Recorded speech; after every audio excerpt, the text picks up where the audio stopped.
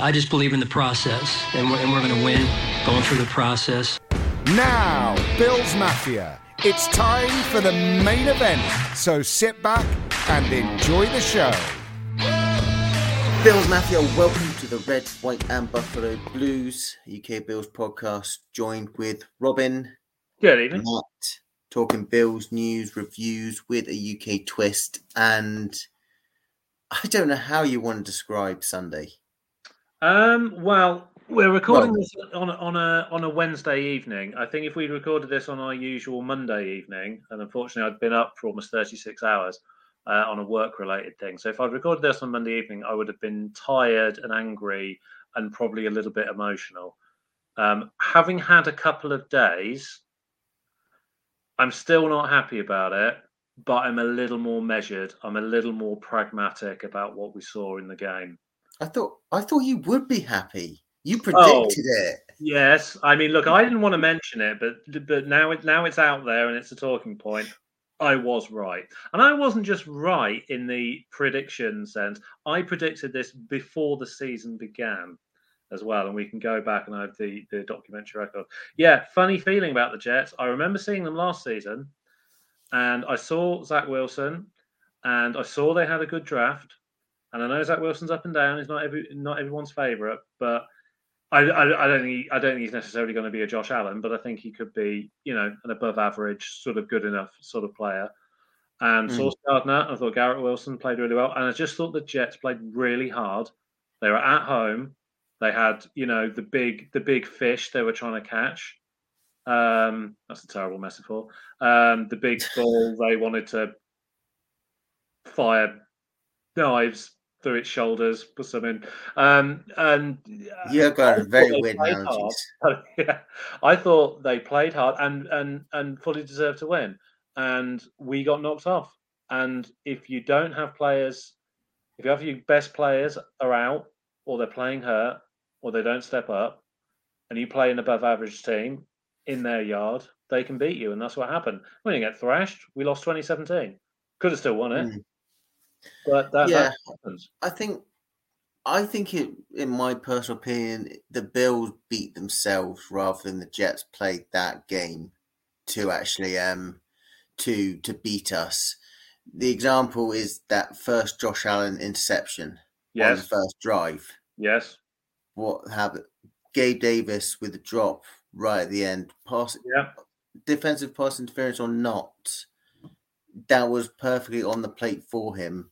Yes. Allen's second interception was 75-25 Allen's fault. Yeah.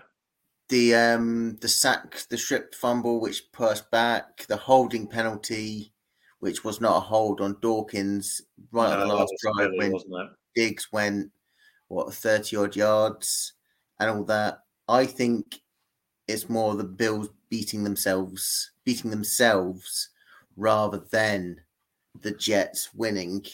But the Jets pretty much did what the Packers did to us. Yes. Especially towards the end of the first quarter. They just started running, and for some reason we've gone back to being like we were last year, struggling against the run, even though the first 7 games, we were one of the best run defense teams. We were able to stop the running game. And now you've got Dalvin Cook next. You've got Nick Chubb coming up. You've got obviously the Jets again, the Dolphins again. I mean, Ramon Stevenson of the Jets, Cordell Patterson coming up about the Falcons later in the year. Joe Mixon, who I think went off for 5 touchdowns on Sunday coming up. You've got all those coming up, and we're now starting to go back into our ways of being unable to stop the run, which means we are under more pressure on ours because they can just run and burn that clock down, where we will have to go 3 and out or not even get a drive, not even get a score on our drive, handball back, and they're going to go back onto it. So we get a disadvantage because we've just somehow abandoned or don't even know how we've actually stopped the run. Okay, counterpoint. Last year, at one point in the regular season, we were 7-6 after our loss to the Patriots. We had to win the last 4 games of the season just to get in as the divisional champs. Otherwise, we would have been a wildcard team. We are 6-2 now. All right, not 7-6. We could still lose to the next 3. We're a 6-2 team. The 2 we lost were the 2 divisionals, which okay, that's its own conversation. In their own yards, in 2 3-pointer games, not even single score games, 2 3-pointer games. Oh yeah. Last year, where I still maintain we're a better team than we were last year. I don't think it's quite correct to say that we've gone back to 2021. I think what's happened is you get to that point where your plan A that will get you through that first 5 or 6 games is now known. And the plan A that the Bills have always had success with is Alan to Diggs and Alan using his legs. And then plan B, which we had some success with earlier in the season, was to Knox, was to McKenzie, maybe Shakir, and maybe the running game as well. I think what's happened is if the A game doesn't work, if Alan can't scramble, or if he's forced to do that too much, or if Diggs isn't available, where's the plan B and where's the plan C? And you talk about pressure and you talk about pressure points and those 3 and outs. And that's where actually sort of the Jets come back into it. You're quite right to say that the Bills hurt themselves. But if you hurt yourself against a bad team, you can still pull through. If you hurt yourself against a good team, that's where you can lose. So it's about the kind of pressure points of if you don't execute your plan B and your plan C, if your offensive line allows too much pressure on Josh, so he's on the run. If your individual assignments don't seem to work on the run defense, then that's how you can get beat. I still think a lot of that is fixable, but it seems like that initial momentum that the Bills had, where we seemed unstoppable, even including the Dolphins game, whereas it's one of those things, seems to have gone up. I'm not seeing the same impact from Rousseau. I know he's injured and may not be playing, or Basham, and I'm just not quite seeing that initial burst. It seems to have the fire seems to have gone. Not that we've gone back, but we're not moving as forward as quickly or as powerfully as we used to. Yeah. Oh yeah, no, I do get it. I mean, it is a case where we haven't gone back into what we were last year. I'm talking about more the run game itself. The fact that this team is a lot better on paper, all over the board than last year, but it's just stuff like creeping in just a little bit more. Now, whether that's the tried and tested bend don't break, or there is issues on there, because I mean, Daquan Jones has been really a stud. That defensive tackle thing. Yeah, and what was his? He had 1 assisted tackle on that defense. Ed Oliver had 2 tackles, 2 assists on there, and what was it? That was pretty much the only 2 defensive tackles that actually got any sort of tackle. Yeah. And you're just trying to think to yourself, why, what has happened? They've gone from that to that, and it's staggering, but it's something that can be worked on. Yeah. But it's like, and I'm going to use an example. Obviously, people may know I support West Ham, and we've been on a pretty shitty run. We just got knocked out of the cup today, 10-9 on penalties to Blackburn. Oh, yeah. We won $3, won 3-1 last night, and we are top of the National League North. So just to rub it in, we are currently the cock of the walk of the 6th tier of English football. So I don't feel your pain. Yeah, but the fact that we've got David Moyes, last 2 years, he's played well, got us into 2 top 7 positions, but now he seems unwilling to change his ways. Yes.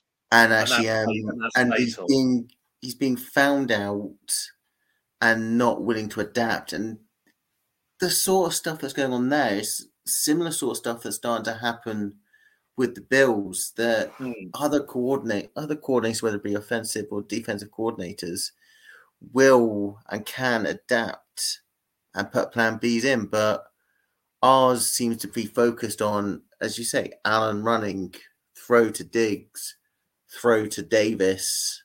Yeah. If Davis not on, just keep forcing it to Diggs. There's no what do you call it? No, what's the word I was just talking about? Adjustment. Yeah. Or anything like that. They start off with the run, then they abandon the run. Yeah. They know that Josh can just sling it. Yeah. But when it comes to time we need to run it down or anything like that or start it, we know we're going to struggle because every team has actually game planned for it. They cut off the pass game, knowing that we won't or can't run very well, and that just suffocates us even more. Yeah, if you can smother the run, if you can occupy Diggs, you're forcing the Bills to then make their plays with Davis, McKenzie, and Dawson Knox, basically, aren't you? And those three, and I've got a little stat for you. This was the game against the Jets. Those the big three, the sort of the second tier, if you like, behind Diggs. Davis, McKenzie, and Dawson Knox combined stats: 12 targets, 7 receptions. So, 7 out of 12, barely over 50%, for 70 yards, 0 touchdowns. That is your whatever the other word for bread and butter is. If Diggs is the bread and butter, if he's the meat and potatoes, the guy that keeps it turning, those are the guys that need to chip in with 3, 4, 5 catches, crucial plays, those third down conversions, those easy, second and sixes kind of thing that you get.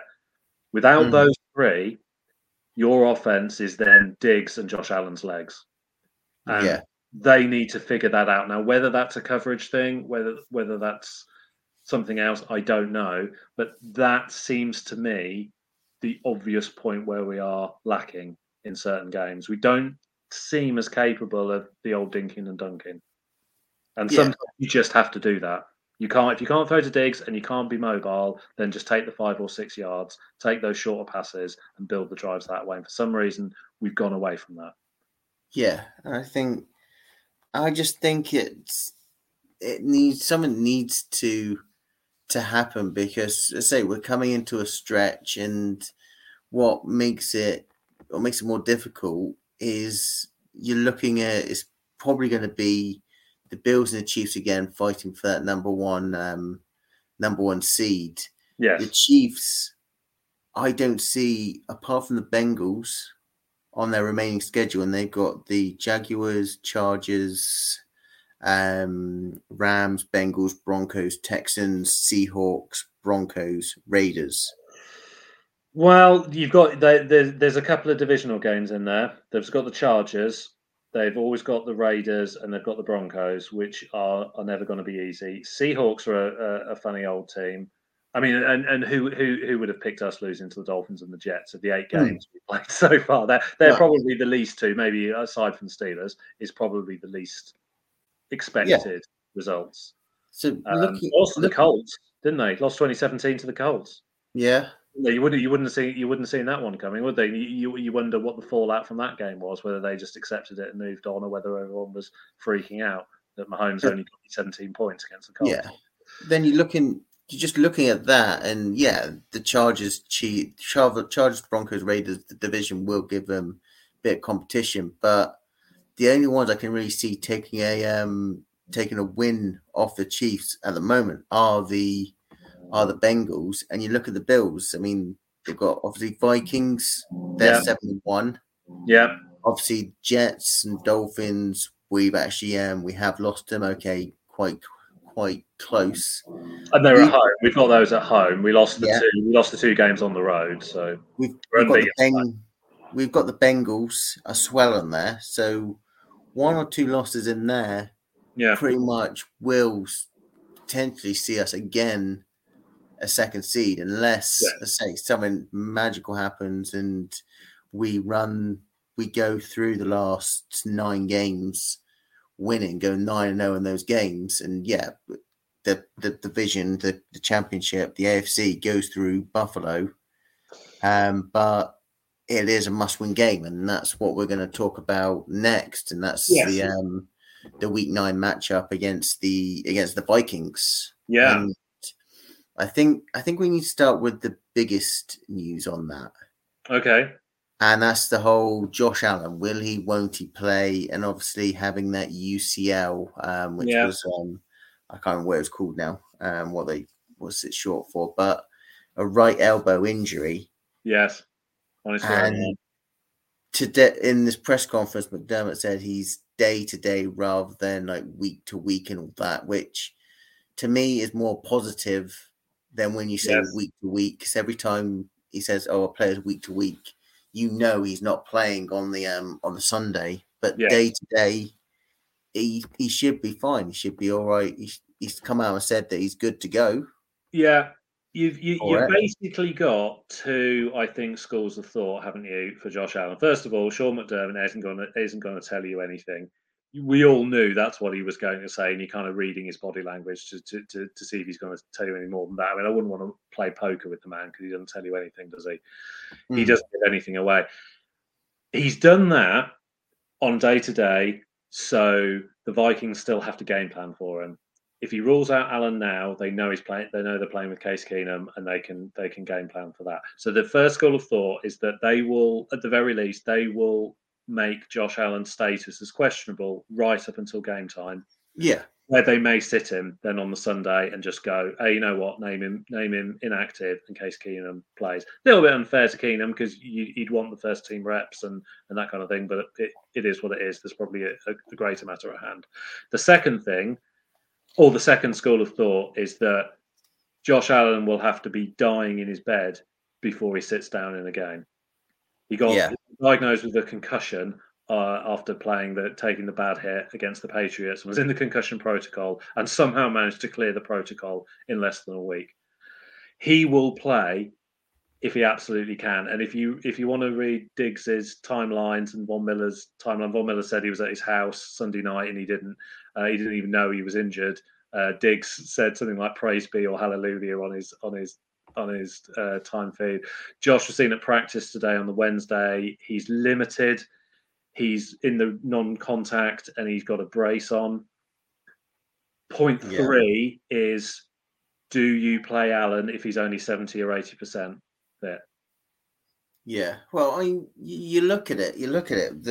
Obviously, he sustained against the Jets on that one play. Then straight away after, he launched 2 bombs down. Obviously, he shook out his elbow a bit, but this could kind of play into a change, and we talked about it just then in the review of the Jets game.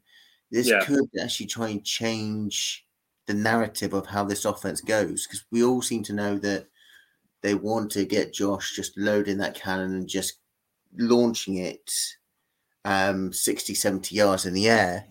But it could now, with that, go back to actually what his strengths were in previous years, the short to intermediate game. Yeah.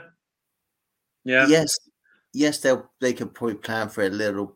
The Vikings could probably plan for it a little better, but we've seen Stephon Diggs and play in the slot a lot more this year than last year. If you're going to do that and play a short game, stick him inside. And if you want to target Diggs, move him around. So if you stick him on the inside and the intermediate, hell, go for it. Yeah. I think it's the way you can actually then play to his strength. And that's really what they can take from it. Obviously, you have to look at a lot of other stuff on there. You have to hope that McKenzie doesn't have the case of the drops. You can actually game plan and put a planned place to have maybe the odd screen game, which we don't seem to like that much, or even get the jet sweep going with Shakir or McKenzie. I mean, they tried it. Yeah. but there are so many different possibilities, and this will then cause the issue for the Vikings defense because they're going to be thinking, okay, Allen's playing. We know what he likes to do. He likes to hold in the pocket. They like to go 1-1 personnel or 4 wide receivers, and Josh will just throw it and just launch it down things so they can game plan for that. But now you bring into that aspect of the adjustment, and even if it just happens on the day, the Vikings are going to be slow to pick that up. Mm-hmm. So you've got a bit of an advantage there, whilst obviously managing Josh's injury, and even Josh said that he's fine, he's going to play, and with that sort of injury, it is manageable without surgery. It's just a bit of physical physiotherapy. Yeah, maybe a massage here and there just to stretch out the nerves and the ligaments on there just to soothe it. So this is very manageable, and maybe it's a way, as I say, that we can actually adjust this offense and make it a lot more well-rounded in the passing game than just launching 20+ yard passes just to get up the field, take the time off the clock. I'm sure, given the last 2 games as well, I really think obviously Josh is always going to want to play regardless. But I think particularly he will be the first to admit he hasn't played very well over the last couple of games. He's going to want to get that right. Oh, yeah. And that sort of motivation that you're talking about there, he is a student. He is still always trying to get better. I think that's exactly what he's going to want to prove this week, is to come out and maybe, as you say, play a different way. Maybe get Dawson Knox involved. I don't know. I mean, he had a nice pass to him against the Packers, but again, he was almost invisible against the Jets, wasn't he? And I really think he's going to want to play through it. Now, the question is going to be: is McDermott going to let him do that? Does McDermott have enough power to basically say, no, we're going to sit you? Because the pragmatic thing to do would be to play Case Keenum. He's not bad. He's okay. You could probably still win at home against a dome team in Buffalo weather in November, against a team that doesn't like it in the cold, who's 7-1, granted, in a funny old NFC. It's probably them and the Cowboys and probably the 49ers and let's say the Eagles. Well, not let's say the Eagles, definitely the Eagles. They're probably the pick of the team. It's probably them 4, isn't it? And Vikings are 7-1. 6 of those wins were by 1 score. The one really good team they played, they lost to the Eagles. All credit to them for getting the 7 wins. Don't you take nothing away from them. You won the games. You're 7-1. You deserve to be there. But I think they're probably a beatable team. And so the question reverts to: what are the risks? Are you risking Josh inflaming the injury, so he's sitting for a week now and he comes back 100%, or do you roll the dice and hope that he can just play through it?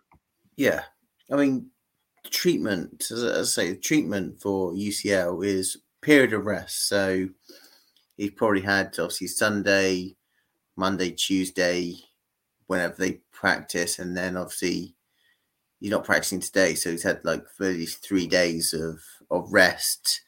Anti-inflammatory medication, ice to it, and obviously physical therapy. These are ways that they can do it, and it's not just that. It's opening up now, not abandoning the run. Yeah, I think we have it that we can start off with a run. That's great. I love the fact that we start off with runs. We can actually keep it going. But then we stop. And even the RPOs, the run pass options. Yeah. We had 18 RPOs all season. 18 of those RPOs have all been passing. Yeah, it's not much of an R. That's a silent R in that RPO, isn't it? that's just a PO, isn't it? At that point. It will help this offense so much if they actually incorporate the run aspect. I know Josh always wants to have the ball on there, but on this sort of thing, give it up. Let him do a couple of runs because it will set up that play action, and we know Josh is lethal on play action. Yeah. I mean, I'm just looking at, let's say, with the run games and all that. I mean, what was it? How many yards? Where is Singletary in that list? Devin Singletary in the list. He is 36th with 347.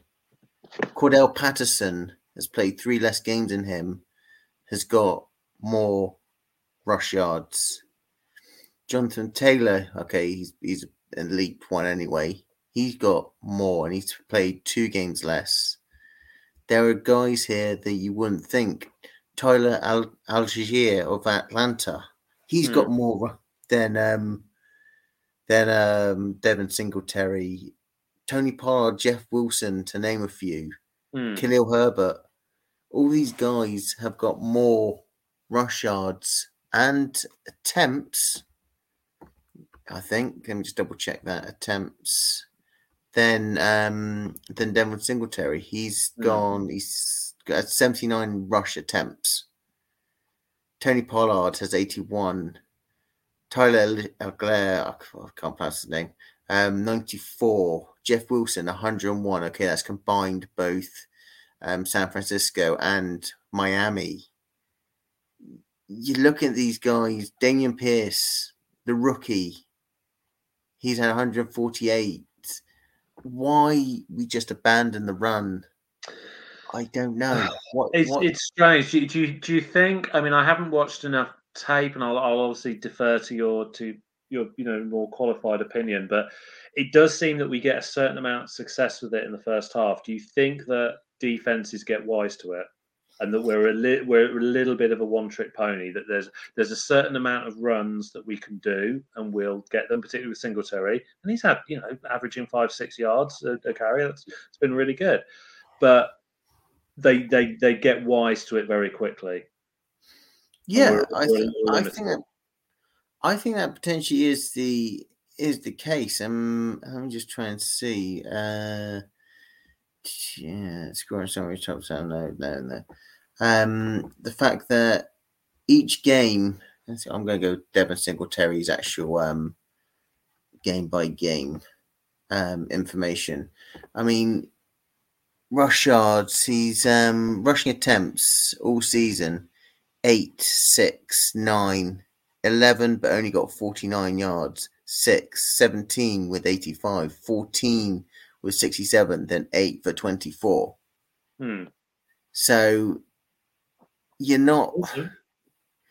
He's got good yards per carry with 6, 7, 5, and all that, but it's not enough when you compare it to the likes of. I'm going to use what? Let's use Nick Chubb because obviously, or no, let's use someone who's lower than us but had more attempts. Najee Harris.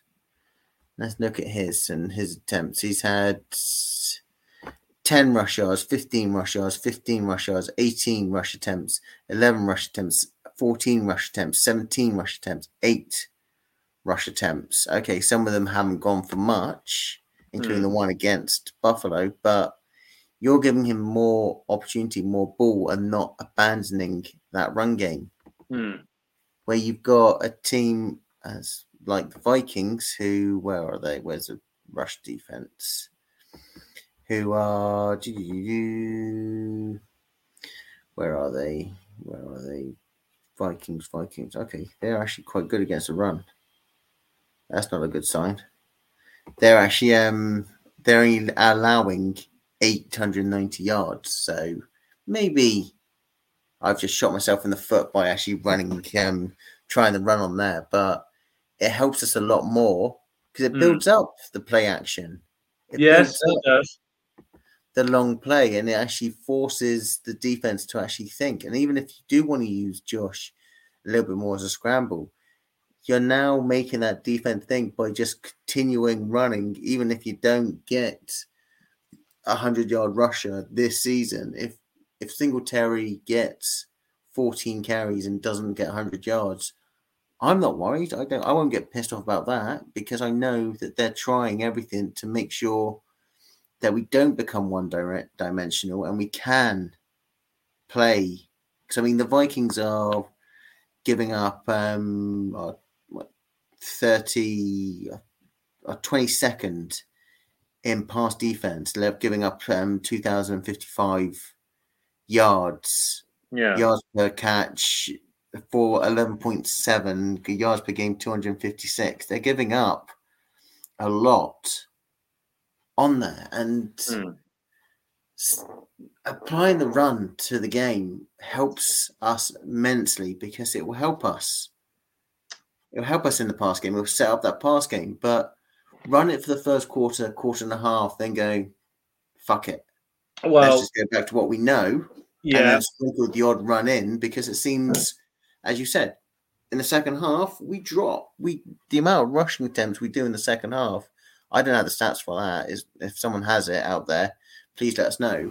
The second half, we just don't want to run the ball. We may run the ball if we're running out the clock at the end, but we just turn one-dimensional again. And it's the counterpoint to that is if they start getting wise to the run game and we run on first down and we're looking at a 2nd and 9 and a 2nd and 8, we're then almost switching then to the short passing game. If the deep ball, if the Diggs pass is then out, you've then got a very crowded center of the field for Josh to pick that out. The calculus may well be when it comes into the second half, you're better off using your 3 downs to get a combined 3 pass yards over 10 than 2 downs to achieve the same thing. That may be the calculus that they're using. And you say take the Jets, and we say every week, Jets were getting pressure with 4, which meant they had 7 people in coverage. If Diggs is out of the equation, that makes it a lot more difficult for Josh to make it. So what sounds like abandoning the run game may be a slightly more pragmatic approach to trying to get the success where you can. Yeah, I mean, don't get me wrong. I mean, I'm not expecting us to play short and then carry on the run game. I mean, obviously sprinkle in the deep ball as well, keep them guessing. But those two combined will help us a little bit more, even if we do sprinkle in some deep balls in there. We'll obviously ease the burden on Josh's elbow. And I think when you're paying a guy 256 million, or giving him a 256 million contract, you'll want to do anything to actually make sure he doesn't overload too much on there. But which is the argument for sitting him, isn't it? Against the Vikings, it's don't risk it. You know, McDermott's a naturally conservative coach, isn't he? I mean, Trey White's still not back, is he? God, 2 games past the bye now, and we still don't know if he's going to play on Sunday. I know there was talk about you don't want the MetLife turf, false fake AstroTurf is awful, and you wouldn't want to put that on a newly repaired knee, but you know, it speaks to McDermott's conservativeness. If he's got any power in it, he will try and sit Josh at the weekend. I mean, talking about obviously Trey White, is this the game that you actually get him back? I mean, God, I hope so. You see how he locks him down. He'll lock down that one side. Yeah. And that's pretty much Justin Jefferson. Yeah. You take him out of the equation. I mean, Adam Thielen hasn't had the most stellar season at all, and I'm pissed off at that because he's actually in my fantasy team. Yeah. But they've got now TJ Hawkinson, who's one of the better tight ends in the league. If they get him involved without Trey White, locking down one, you're going to be moving Johnson, Jackson, Elam, Benford all over the place, trying to mark those 2. Yeah. Bringing in White, even if it is for some of the game, not all of the game, to actually lock him down, helps us quite a bit, and obviously helps the secondary. I mean, obviously, we're hoping that Jordan Poyer is going to be back. Doubt it. I have a bad feeling you won't. it's possible. But then obviously Dean Marlowe is back. He knows the system. Okay, he's not the Jordan Poyer, Micah Hyde we like. We know, but he's a solid and dependable guy. He's done well for us in the past. But it gives us more opportunity. And the guy I've been impressed with is Damar Hamlin. Paired with Damar Hamlin, Marlowe and Hamlin is not that bad. We could really do with Milano back as well. And if you can get Trey back to take out Jefferson out of the game, then I think you blunt a damn good part of the Vikings offense. If you've got Milano there, that's going to help defending against Alvin Cook. And yeah, they're still going to get it. They're still going to take a few shots. Cousins is decent. Seems to be happy playing for that coach as well. But if we can't get Poyer and we can make Marlowe and Hamlin, if we can get Trey back, if we can get Milano back with Edmonds, I'm not going to go too hard on Terrell Bernard. A lot of people really had a go at him after the game. I'm very lenient towards rookies. You let them be crap for a year, that's fine. He's still showing a lot of promise, but he's just not ready to carry the team, and he shouldn't have to. He's a rookie. But if we can get Milano and Trey, that's almost like that spine of the defense is tough, and then we can bring a bit more pressure up front. Then I think we can hold the Vikings to 17. Yeah, I think that's it. And I say that's why this is the game that you bring White back. Because I say he'll lock down, which you won't necessarily need a Hamlin or Marlowe or Johnson or Poyer if he does play actually there as a cover. You might want to for the first few series while Trey just gets acclimatized to it.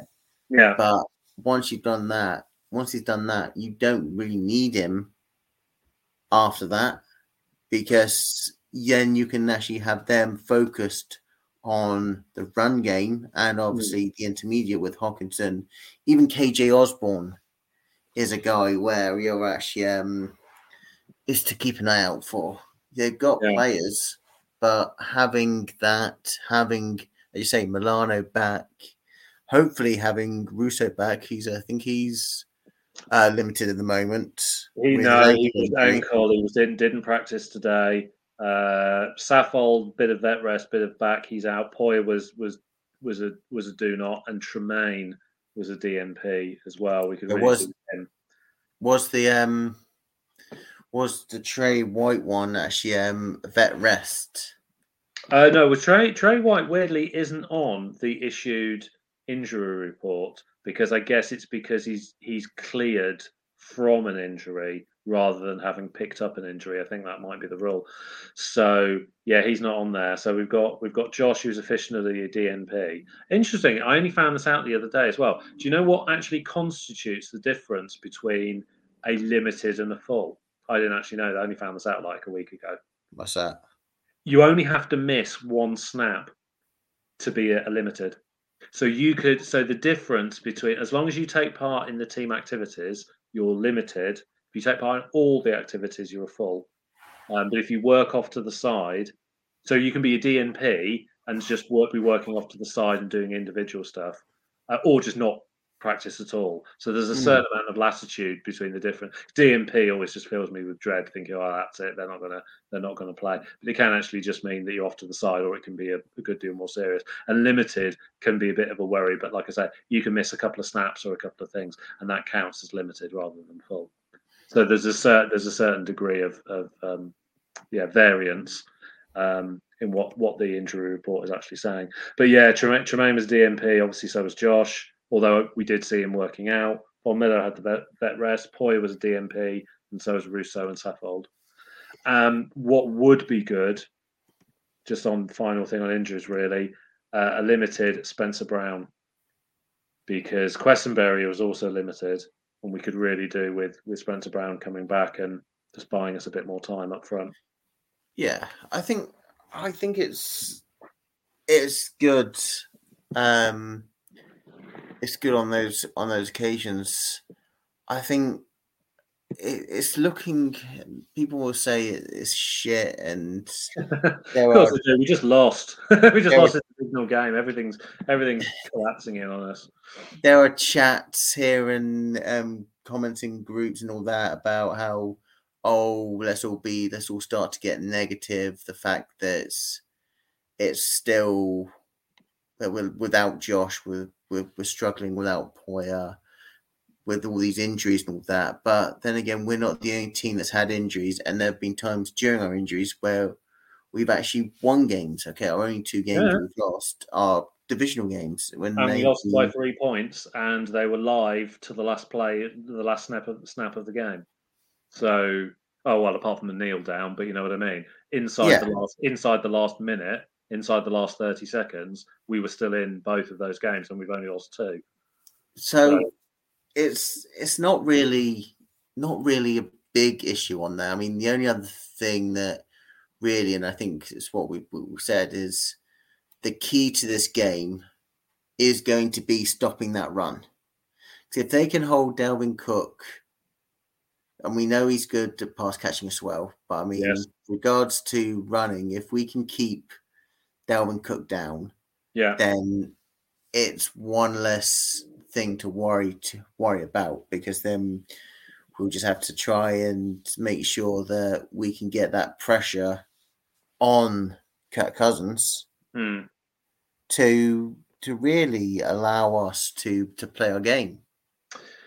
Yeah, you see, for me, I think the key to the game is to get those 3 of Knox, Davis, and McKenzie involved and get them making catches. Now, whether it's a confidence thing, because catches, it's always it's like catching a cold sometimes, isn't it?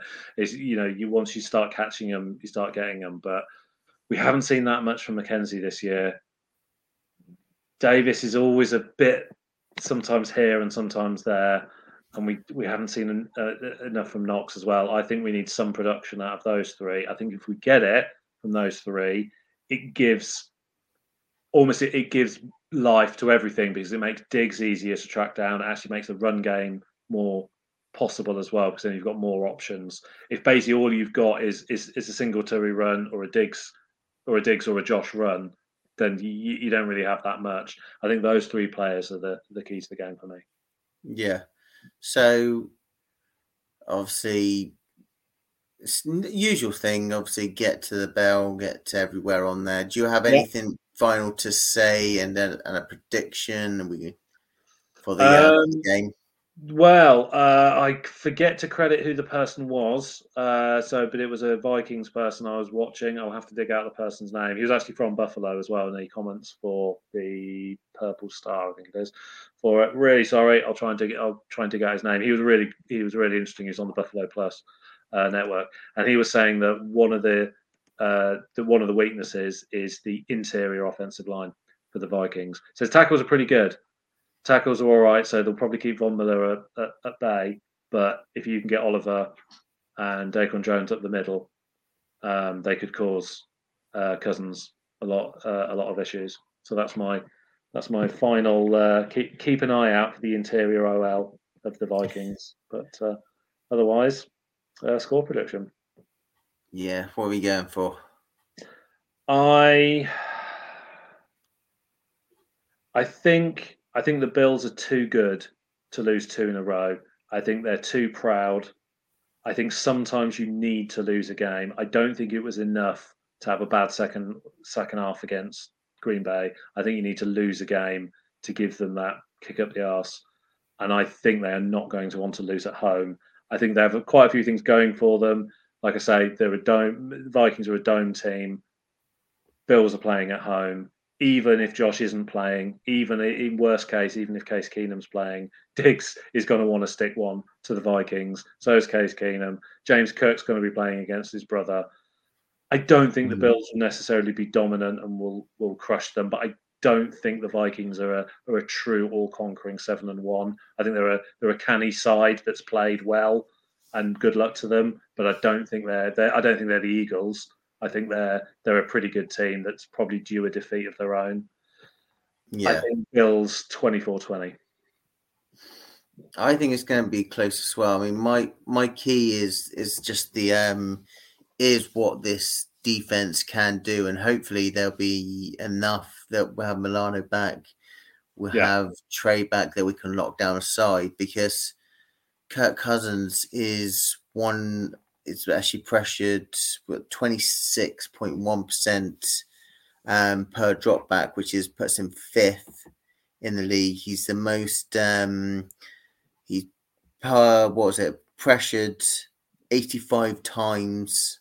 That includes hurries, hits, and sacked, which is the most in the league. He's actually the most quarterback that gets hit the most passing. Hurried up, he's 5th. So he's in the top 5 category for pressures.